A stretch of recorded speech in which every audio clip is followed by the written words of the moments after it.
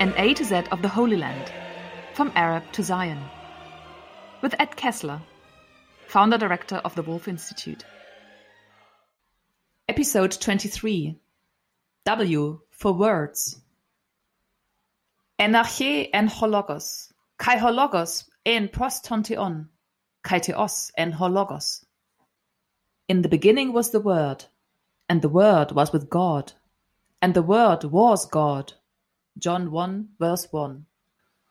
Words have power. They can build or destroy, heal or harm.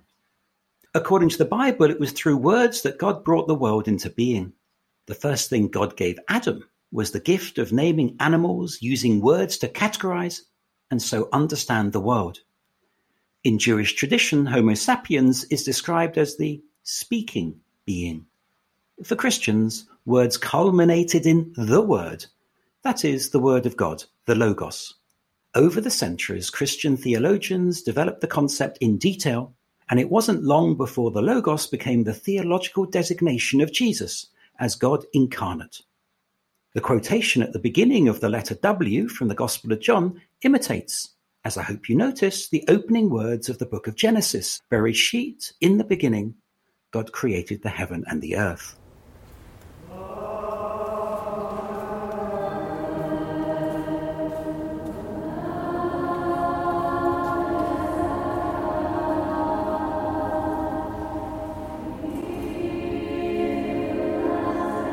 A choir visiting Jerusalem improvises in a small church in the old city.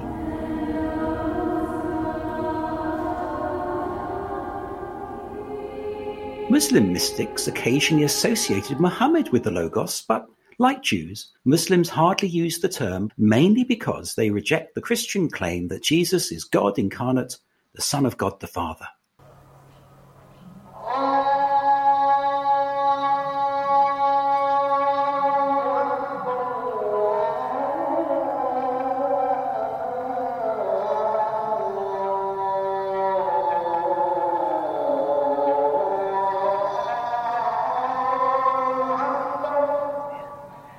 The call to prayer from the Al-Aqsa Mosque.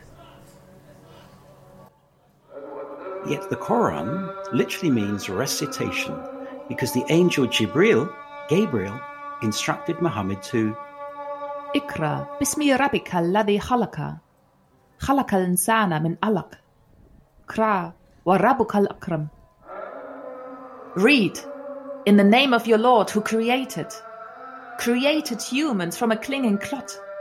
Read, and your Lord is the most generous. Surah 96, verses 1-3. In the Holy Land today, words do more than convey theology, because the choice of which word to use illustrates to what extent there exists a willingness by one side to give a respectful hearing to the other. Somewhat ironic, I think, since the 21st century is a time of instant global communication. In reality, however, Israelis and Palestinians talk less and less with one another with those with whom they disagree. The internet and the social media allow them to choose the news they hear and the voices to which they listen. What were once communities that might have watched the same news have become sects of the like-minded. Prejudices are reinforced and views made more extreme. When this is combined with no shared narrative of the past, violence is waiting in the wings. This is illustrated by the name of a city known by Jewish Israelis as Hebron, but called Al-Khalil by Palestinians and other Arabs. It is a place of tension and bitterness. Today it's the largest city in the state of Palestine, that's the West Bank, not Gaza, and 225,000 Palestinians live alongside 1,000 Israeli religious nationalist settlers who hardly meet, except when contesting space. The Bible first mentions Hebron as the location of the tomb of the patriarchs, the burial site of Sarah and her descendants, including Ishmael.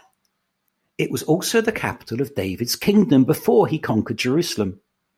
Muslims believe that Muhammad visited Al-Khalil on his night journey to Jerusalem, and in the Ibrahimi Mosque there's a tradition that his footprint remains from this visit. As well as being holy, Hebron became a modern place of conflict. In 1929, anti-Zionist riots spread across Palestine, the bloodiest being in Hebron, where 67 Jews were killed. Since the 1967 war, it's become the center of the Jewish religious settler movement, which is vehemently opposed to any attempt at normalization of Israeli-Palestinian relations.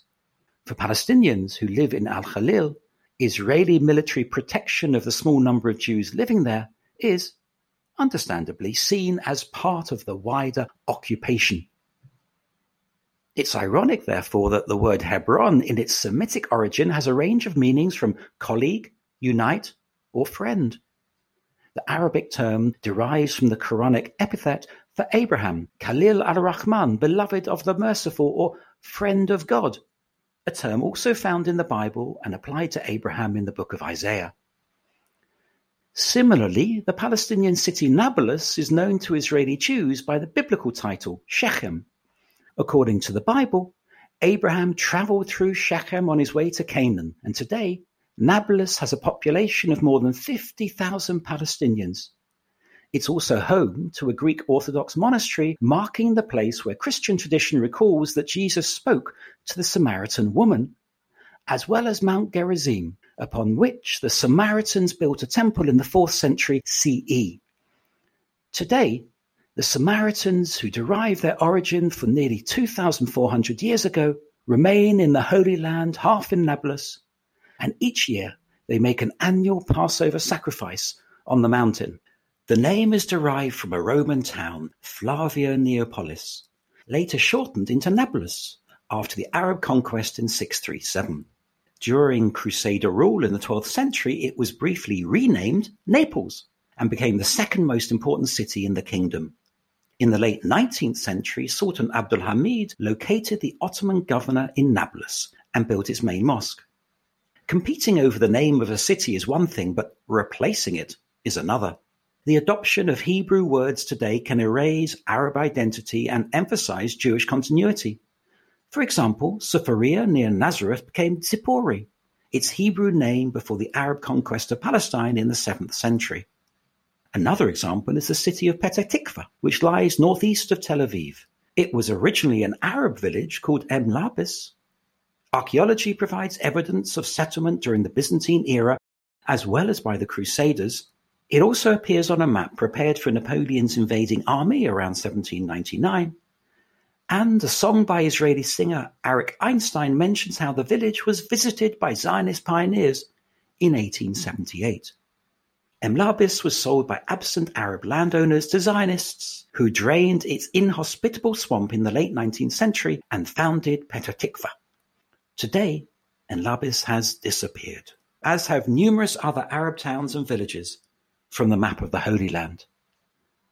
I'll end W for words with one final example. Which word do you apply to a strip of land along the Mediterranean that became the birthplace of the Bible? It lies at an extraordinary location, offering the only available land route between Asia and Africa. To the west is the Mediterranean Sea, to the east a mountainous, virtually impassable stony desert. Located between Mesopotamia to the north and Egypt to the south. Whoever controlled that strip of land controlled the major land route for trade or military activity between the great empires that rose and fell. What's that land called? Israel? Palestine? Holy Land? Promised Land? Occupied Land? As Mark Twain said, you pays your money and you takes your choice.